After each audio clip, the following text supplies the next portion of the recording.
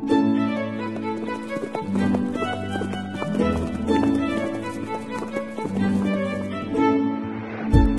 listening to Nick Luck Daily. This edition is brought to you by FitzDares, by the Racehorse Owners Association, and by the Breeders' Cup.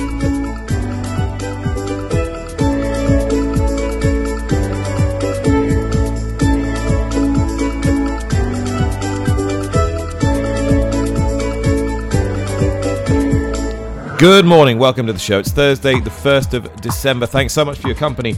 Once again, we've got so much to get through this morning. I'll be talking to owner-trainer Barry Connell, who might yet be unleashing the latest star of jump racing in Ireland, a horse called Marine Nationale. You'll be hearing much more about him in a few moments' time. Gay Waterhouse is the co-trainer together with Adrian Bott, who'll be handling alcohol-free when she gets to Australia.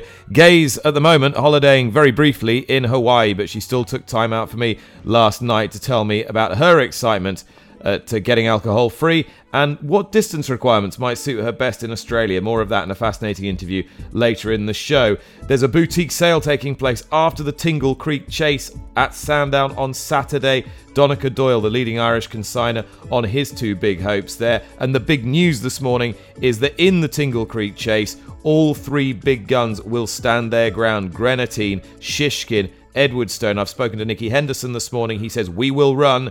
Alan King, if he's happy with the breeze this morning, Edwardstone is set to go to Sandown Park as well. So that's going to be an absolute cracker for the Tingle Creek. I'll also be speaking to John Fairley, whose Highfield Princess has been mopping up the gongs during awards season and could be bound for more at the ROA Awards next week. And trainer George Baker tells me about the two horses he's sending out to the Middle East on behalf of My Racehorse. Tingle Creek chat in a bit, but with all due respect to Greaneteen and Shishkin even and Edwardstone, they are not the star attractions this weekend. The star attraction is Honeysuckle, who runs in the Hatton's Grace Hurdle once again at Ferryhouse, the traditional way that she starts off her season. That takes place on Sunday. Jane Mangan is behind the number one door of the Advent calendar today, the RTE and Racing TV broadcaster.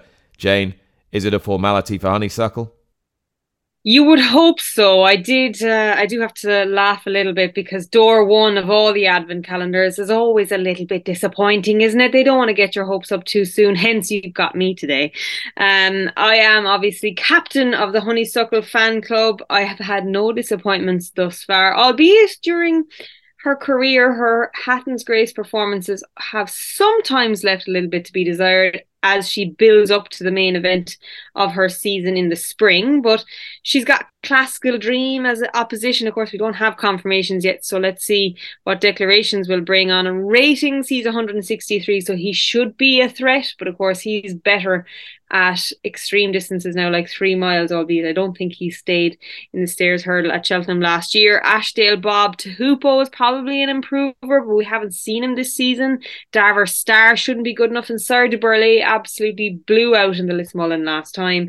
It's all about the mare. We're talking about Constitution Hill and his brilliance. Well, let's see if the unbeaten Queen can make it 17 from 17. Trump Apple's Jade and Solarina's treble in this race and make it 4 in a row.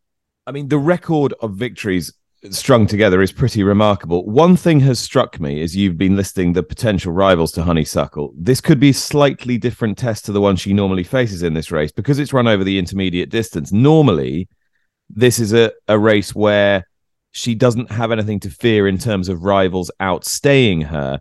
We've got some very, very stout stayers in here. Are they just going to go out and try and make it a complete war in order to exploit the fact that it's her first run of the season? And as you said, she hasn't always been at her most spectacular in this.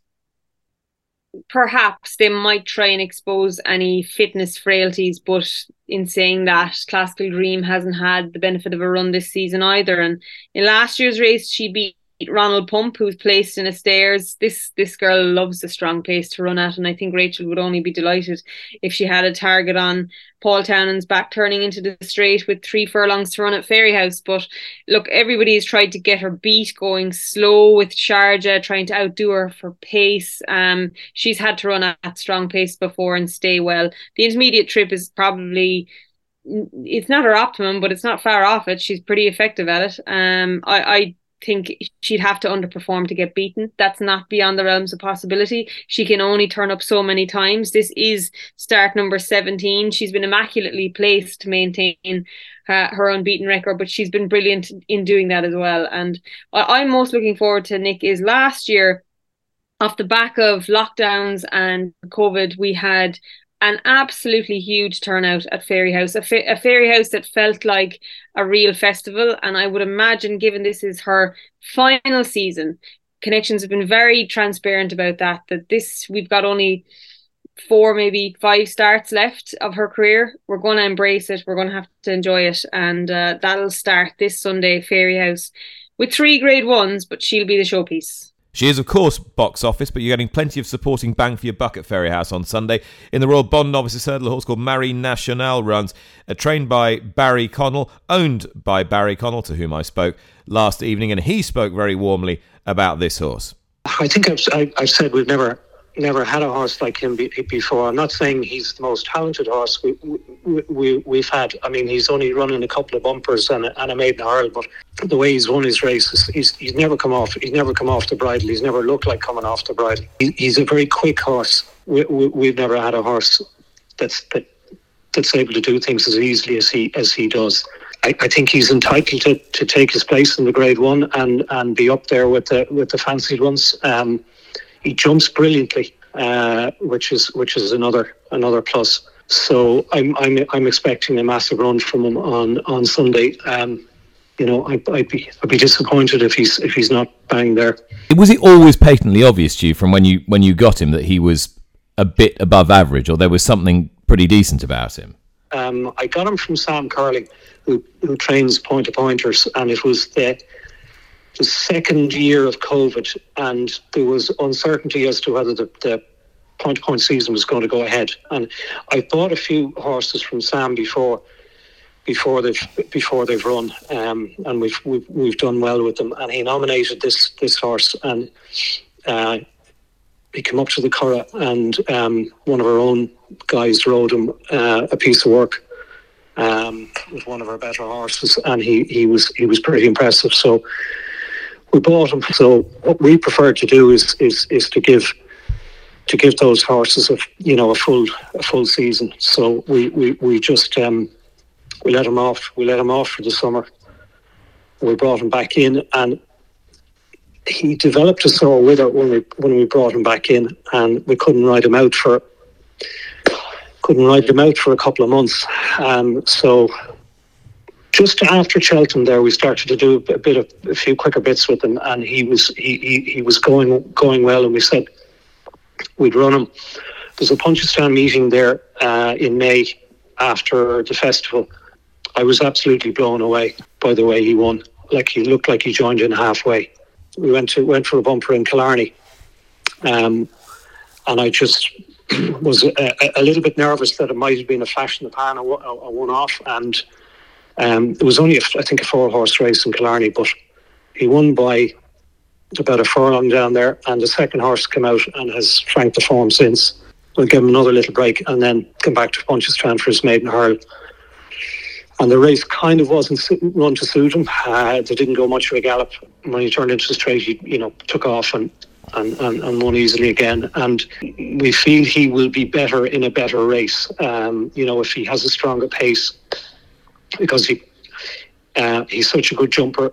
He relaxes well, and I think you can ride him. He's plenty of boot.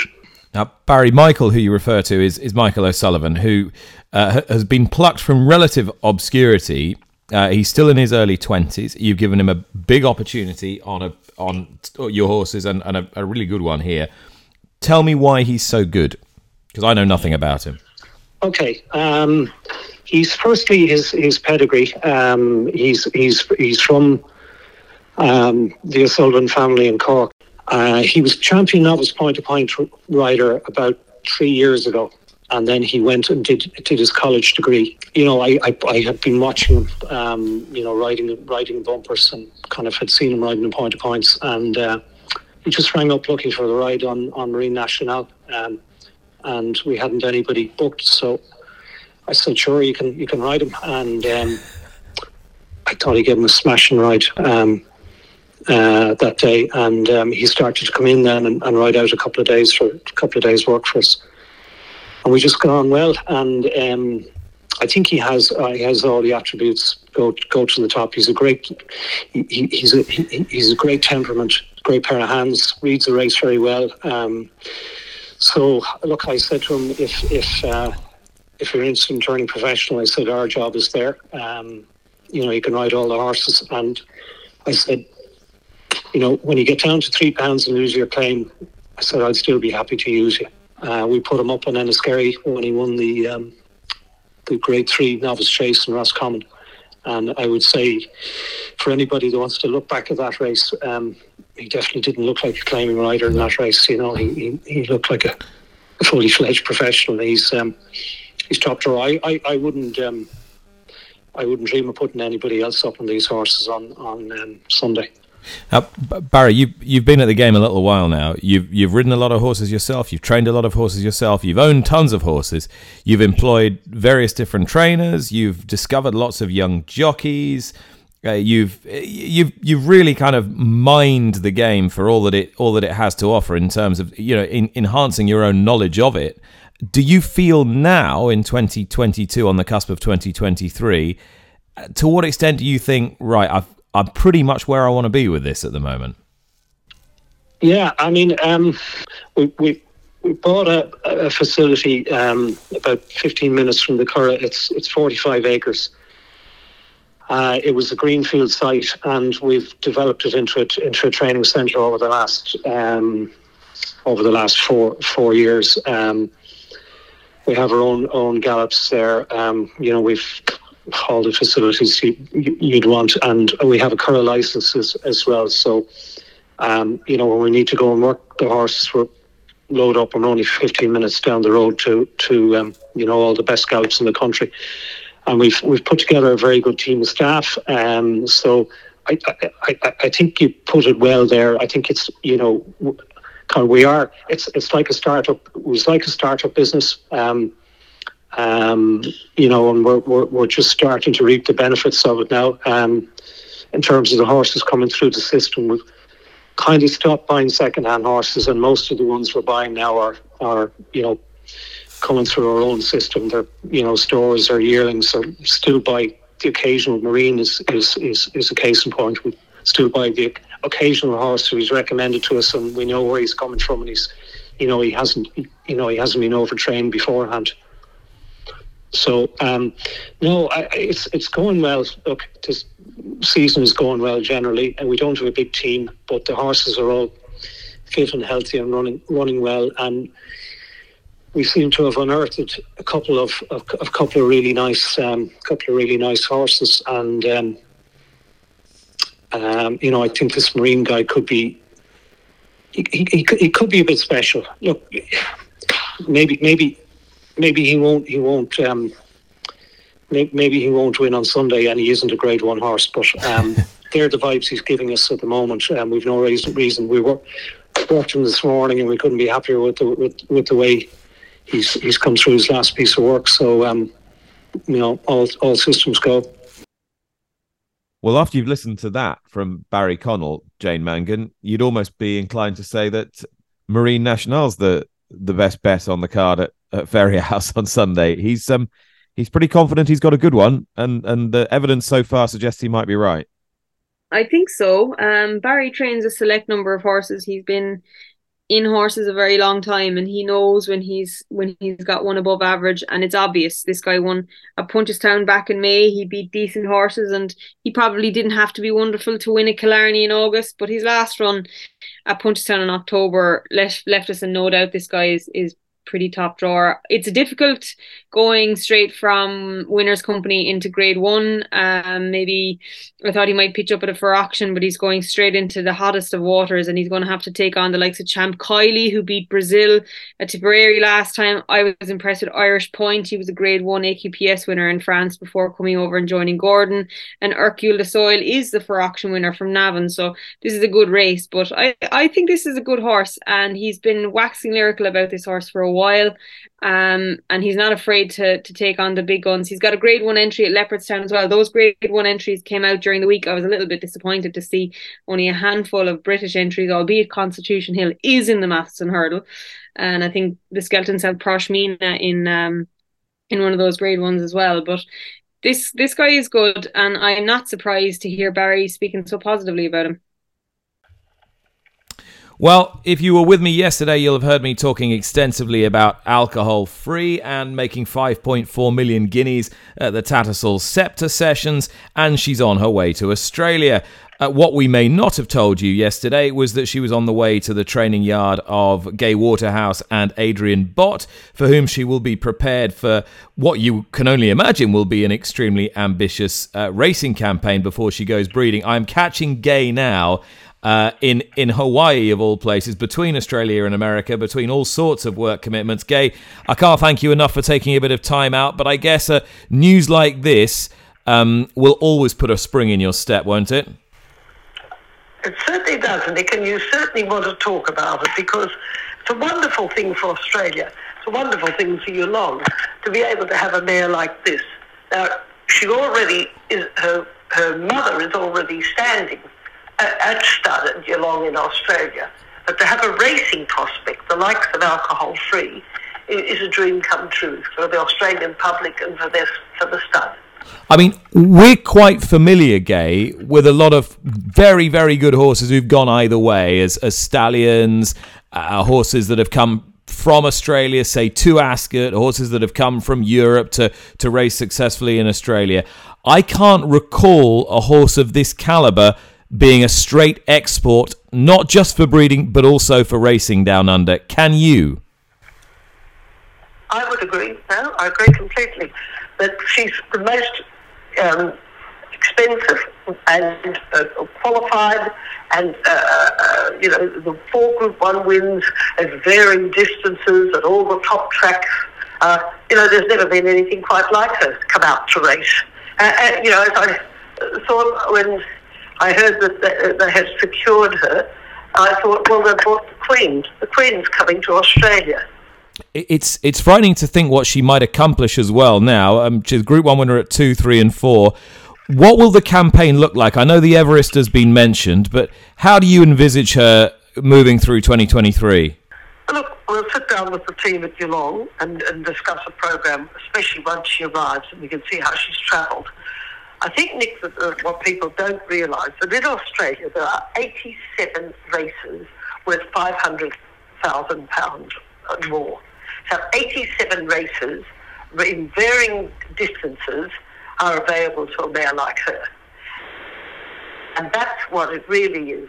Such an amazing place to race horses. We're so lucky in Australia to have the prize money and the climate that you can race really all year round in wonderful conditions. Gay, you don't miss much, and you'll have seen that this mare's won, and against the boys as well, from 6 furlongs to a mile. Just on what you've observed, on looking at her, where do you think she'll be best suited in Australia? Will she be best suited by sprints, or will she be best suited by longer races? I would think by longer races, because from my experience of European horses, and I've trained a few, the 1,200 metres, the 6 furlongs in England, and it's not like anything we have in Australia. See, in Australia, all our tracks are flat. They're not varying like Goodwood or Epsom or the July meeting, which in England they're also varying and different and wonderfully individual, the tracks. And they really are a test of a horse's stamina. So the English horse arrives and he's got enormous stamina. And, a 1,200 metre, here he'd skip over, and yet you could put him over 2,000 metres, 10 furlongs or 2,400 metres, mile and a half, and they'll do it with their eyes shut. And I don't think she'll be any different, Nick. I really don't. So even though the Everest was mentioned, you actually think the longer races will be more up her street? I think so. And, you've got to remember that in the set weight races in Australia, the mares get an allowance. So, she'll come in with the best accredited mare there, and she'll have the allowance. It's a wonderful thing. she's like the world's her oyster down here, really. She's been so well prepared, by Andrew Balding. He's so well placed her over the 4 years he's had her in training. I was lucky enough to see her being trained there with Andrew and Emma, his mum, and a great mate of mine, and it she's had a great grounding. 5.4 million guineas is a lot of money. Do you think this will presage a whole load more horses like this coming to Australia because of that prize money? Do you think people will be, opening the purse strings to this extent? I mean, the Mick Donoghue, who signed the ticket for Yulong, said they'd have gone to more for her.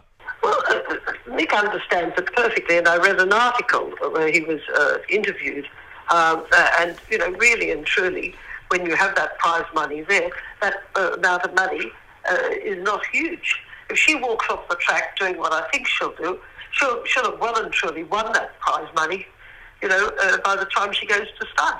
So she would have paid for herself in her racing career in Australia. Well, Gay, it's hugely exciting. Can't thank you enough for chatting to me today, and looking forward to seeing you soon. Look forward to seeing you, Nick. Thanks so much. Okay, well, we've been focusing quite extensively this week on the Tingle Creek Chase at Sandown on Saturday, quite rightly too. I mean, the good news is that the three big guns, as we see them, are going to run. Nicky Henderson confirming to me this morning, Shishkin will definitely run, that he's in good shape. John Bond likewise. Alan King was, when I spoke to him a few moments ago, was just breezing Edwardstone. He said if he comes through the breeze okay, he'll definitely run as well. Paul Nicholls has been brimful of confidence as regards Grenadine. Why wouldn't he? The horse is in the form of his life. He loves Sandown. And we could get some pretty interesting supporting players in there as well. Jane, at the moment, it's 10 to 11, 11 to 10, Shishkin, Grenadine, or thereabouts, a little bit bigger Edwardstone. Is it a race you've got a strong view on and you're inclined to back with your hard-earned cash? Well, I think if Shishkin is the horse that we thought he was going to Cheltenham, then this is his race. We have a lot of questions to ask and he's a lot of questions to answer, but let's not have too short memories. We thought this guy was awesome when he beat Energumene in the Clarence House, and before that, trouncing Grenadine by 10 lengths at Kempton. So I'm in Camp Shishkin, and I have put all my faith in Nicky Henderson to get him back to that rating of 176 and higher. He's an 8-year-old. He's lightly raced. Why can't he improve? But Grenadine is going to keep him honest. Again, he's rating 171, says that. Paul Nicholls has won this race 12 times, including with this guy last year. Hopefully Edwardstone will turn up and we get to see what he's like against real open company opposition. It's a good, deep Tingle Creek, but it's not a vintage renewal for me unless Shishkin turns on the wow. I think this is a good race. It really is. And I think Edwardstone's got to take another step forward to get to these two, I think. He has to take a 10-pound, almost stone step forward to get near Shishkin at his best. So that's why I'm looking forward to seeing him. I was a big fan of his last year, and he had a lot of doubters going into the Arkle. And I don't know if last year's Arkle division was vintage, but he was a good horse in it. But yeah, let's see. I again, the Tingle Creek for me is one of those brilliant races in memory. But I don't think this is the one I'm going to be talking about in 10 years' time.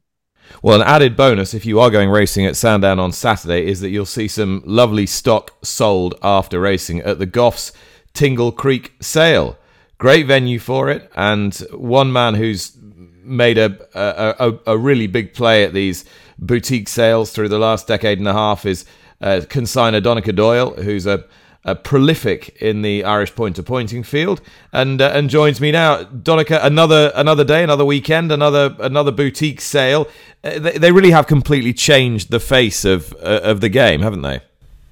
Oh, they have, of course, yeah. No, but sure, everything has changed lately with the price of stores and these nicer horses coming through to be able to produce them for these boutique sales makes all the difference. In your career doing this so far, in terms of getting horses through the point field and getting them sold at these big sales, who would qualify as your biggest success or your most satisfying result so far?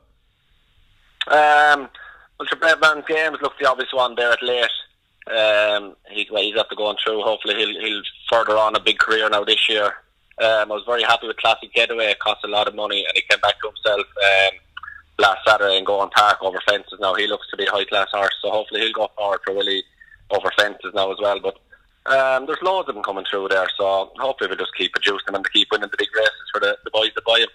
And Donncha, has there been one that you've had through your hands that surprised you, that you thought was just a horse and then has gone on to be way more than that? I suppose back at the very start, One Big Dude would have been one. We just thought he was a normal little horse at the time. He was sold very cheap, and he went on to win the Welsh National. It was very exciting that time for a cheap horse that only cost 12,000 when we sold him after winning his Point to Point. He was very exciting to go do that for a cheap horse. And you get a lot of young horses through your hands. To what extent do you really need to push all the buttons with these horses? It's obviously a fairly fine balancing act. It is, of course, yeah. But the great thing now, I've been very lucky. You can give them a bit of time now with 5-year-olds even. I've sold a few 5-year-olds even next spring. There's actually no rush on them anymore. One time, the last year, you think you'd have to get them out as 4-year-olds and get them run. But if they do the job as a 5-year-old now, they'll sell away the very same. And you've got a nice little clutch of horses on paper going to the Tingle Creek sale. Walk in the Park horse called Flash in the Park. Just looking further down, you've got an Affinity horse, this sire, who's covered a million mares in the last couple of years, called Brook Bay. Who are you most hopeful for? Two lovely individuals. Walk in the Park, sure, went out and won his Point to Point by 20 lengths. Should the sire is on fire. He was a fine big horse. Brook Bay be a smaller type horse, but a very racy horse and won very well. And sure, the sire is haven't done anything wrong lately. So they're two very exciting horses. They're lovely, straightforward horses, and hopefully they'll sell well. And how do you decide which of your hundreds of horses you put in which sale? What sort of a horse would you bring to a Tingle Creek sale, for example? Are you thinking of particular buyers in mind? Actually, we need something like I have that it's mostly you want something flashy and something that's after winning well anyway for them smaller new sales that hopefully it'll stand out like. Right, so you these are in the top drawer, not these are ones you think could be a little bit special. Oh yeah, these are the smarter ones. Yeah, these could go on to do good things. Hopefully, yeah. All right, well, best of luck, Donncha. Looking forward to seeing you. No bother, Nick. Thank you. Donncha Doyle looking forward to selling his 2 horses in the Goffs Tingle Creek sale that takes place after racing at Sandown Park on Saturday. The chief supporting race on Saturday is the Henry VIII Novices Chase. There's not a great depth of opposition to John Bonn. Nicky Henderson confirming he would run in that race. But Boot Hill is pretty useful, and we heard some warm thoughts about him from his trainer Harry Fry earlier in the week on the podcast, Jane. Yes, Boot Hill is a good horse, and he's got experience and proper chase experience against good fields as well. So, good size fields, I mean. But John Bond for me was excellent in his chase debut, and with the benefit of a point, I suppose that'll stand to him in this. But there is good strength of quality against John Bond, but there's not great strength of depth of numbers. And I was asking Barry Geraghty, was beside me on the coverage last Sunday, how much of a benefit going into a big festival is it to have horses race against big fields? Because we're seeing a lot of our beginners chases over here at the moment be almost grade 1s in nature without the name. Like I was in Goran on Saturday and we had Journey With Me fall behind Manila Crooner and Classic Getaway in a huge field, and then Sunday you saw a similar type of depth of race. And he said it must be for a horse to be able to navigate not only fences but settle in behind a big field or the helter-skelter of a bit of bumping and barging. That's going to be a huge thing for Irish horses as they progress, because if you look at our Drinmore in comparison to the Henry VIII, it looks like it's going to have depth of quality and quantity. There's 16 left in it at this stage.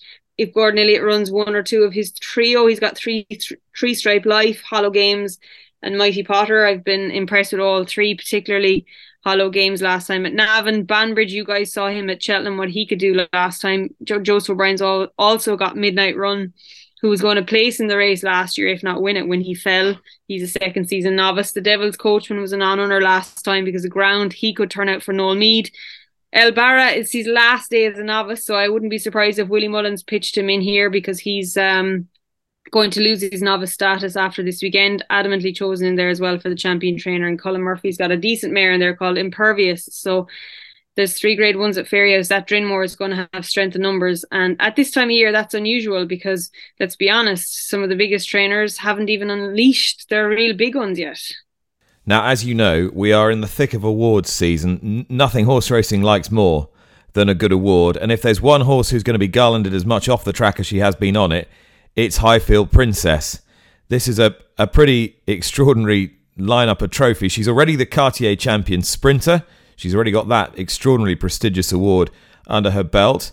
She was the recipient of the Stud Breeder Success Story, her owner breeder John Fairley, at the ROA Northern Racing Awards that were presented by Racing Welfare at Newcastle Racecourse last Friday evening, the eve of Fighting Fifth Day. She is in line to win either or both of the ROA Awards on Thursday the 8th, Outstanding Filly or Mare, and indeed the Horse of the Year title.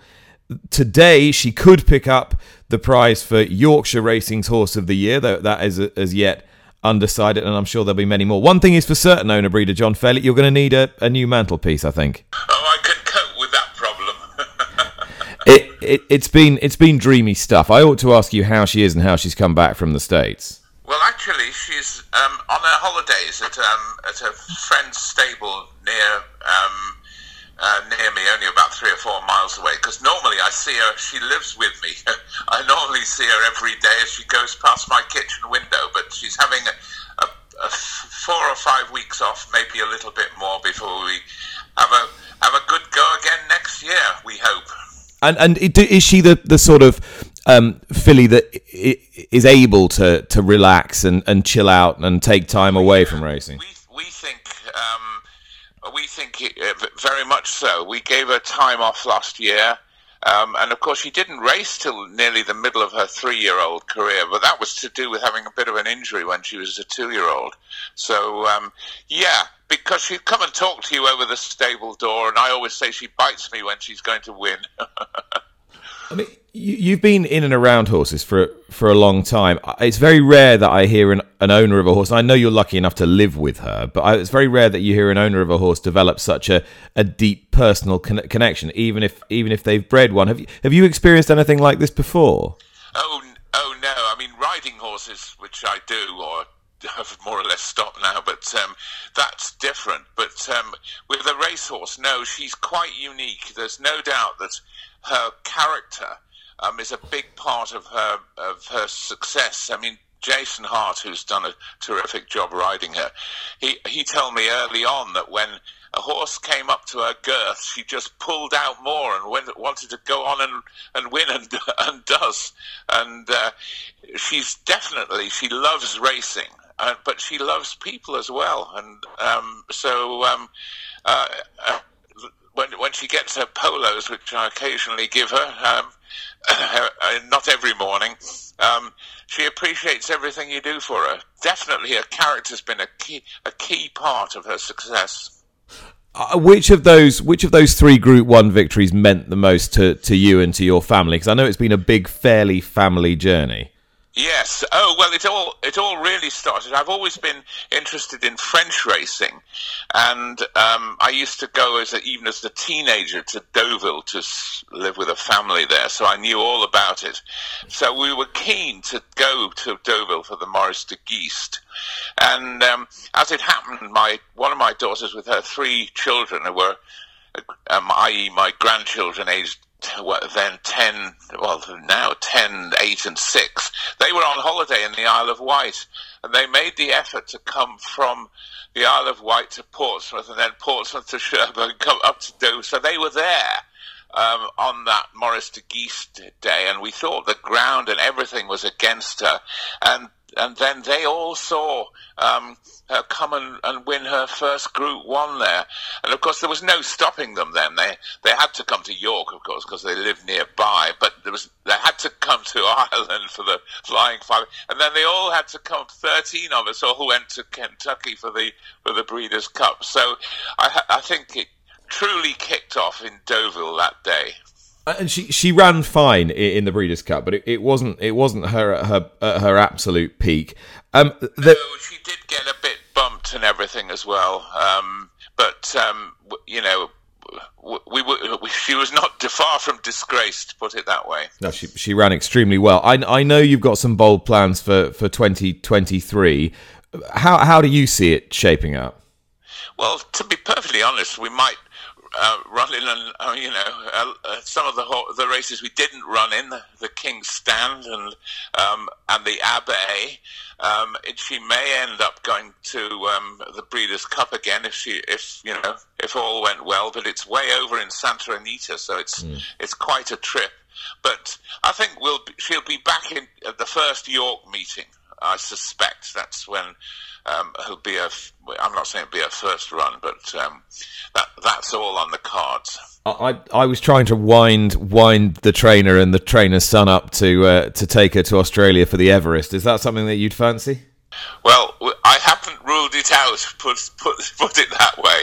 We'll see how she goes. It could be you and alcohol free. John, it's been an amazing journey. Thanks for sharing so much of it with us. Well, it's a pleasure, and just on the Northern Racing Awards, I mean, it's the best sort of black tie gathering of racing people in the north, with a good spread of awards for the best apprentice ride in jumps and on the flat and things. There's at least a dozen awards and a great gathering across trainers, jockeys, lads, and everything. So we were really appreciative last Friday, actually. John Fairley, who's been living the dream with Highfield Princess, her owner breeder. And the Jockey Club Horse of the Year nominees for the ROA Awards are Allaho for Cheveley Park Stud and Willie Mullins. He'll be out of action, I think, until the Cheltenham Festival at least. Alpinista, the brilliant Arc winner. A Plus Tard, who won the Cheltenham Gold Cup so decisively. Baid, who's been just a phenomenon in 2022. Constitution Hill, similar comments apply. You've just heard about Highfield Princess, and you've been hearing about Honeysuckle. Kyprios was an amazing stayer. What a lineup that is. Goodness only knows how you would choose. And the Mare of the Year, outstanding filly and mare on the flat. Well, again, we've been talking about alcohol-free in this episode. She's nominated for that. Alpinista likewise. Cachet, who won the Guineas all the way back in May. Dreamloper, who's won a couple of Group 1s for Ed Walker and got sold at Keeneland earlier in the year. Highfield Princess, Inspiral, who was so good in France, and Tuesday, whose retirement was announced just last week. So really strong categories in the ROA Awards, and Highfield Princess nominated for both. Well, as you know, over the last year or so on this podcast, we've been teaming up with our friends at My Racehorse. One trainer who has done the same thing with a view to picking up the My Racehorse members some fun and some action in the Middle East over the winter is George Baker, who's on the line now to tell me a little bit more. Now, George, you had a little satellite yard in Bahrain last winter, and you're going back again. What's been the impetus to do that? Yeah. Good morning. Kander and I and the team took two horses out there last winter, as you say, La Maquina and Darwan, just to sort of dip the toe. And we've just been massively impressed by Sheikh Salman and his team and their enthusiasm, and they're desperately excited about the progress that Bahrain has made in a short period of time, as evidenced by the international trophy that we've just seen run over there, and their commitment to attracting international runners. And for my owners, Nick, it's a bit of a no-brainer, with the greatest respect to Southall, Wolverhampton, Lingfield and Kempton in the depths of midwinter. The option of going over to the desert and a bit of sunshine and some fantastic hospitality and some decent prize money, it's a bit of a no-brainer, and we're very excited to be part of it, and obviously delighted to be partnering with My Racehorse. All right, so tell me a little bit about the horses concerned. We bought a horse called Get It, who is a sprinter. We bought him out of Clive Cox's. He's got proven form over sprint trips on fast ground.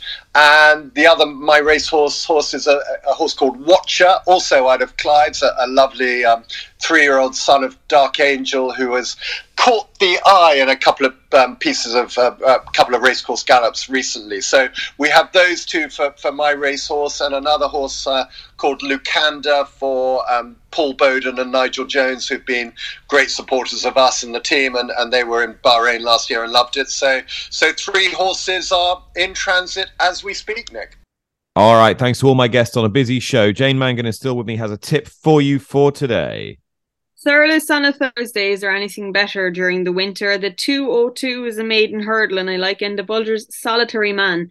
2 decent runs, particularly that debut run at Cork, and I think he could make it third time lucky under Dara O'Keefe in the 2:02 at Thurles. Jane, thank you very much. Thank you for listening. That was Thursday, the 1st of December. We'll see you again tomorrow. Bye-bye.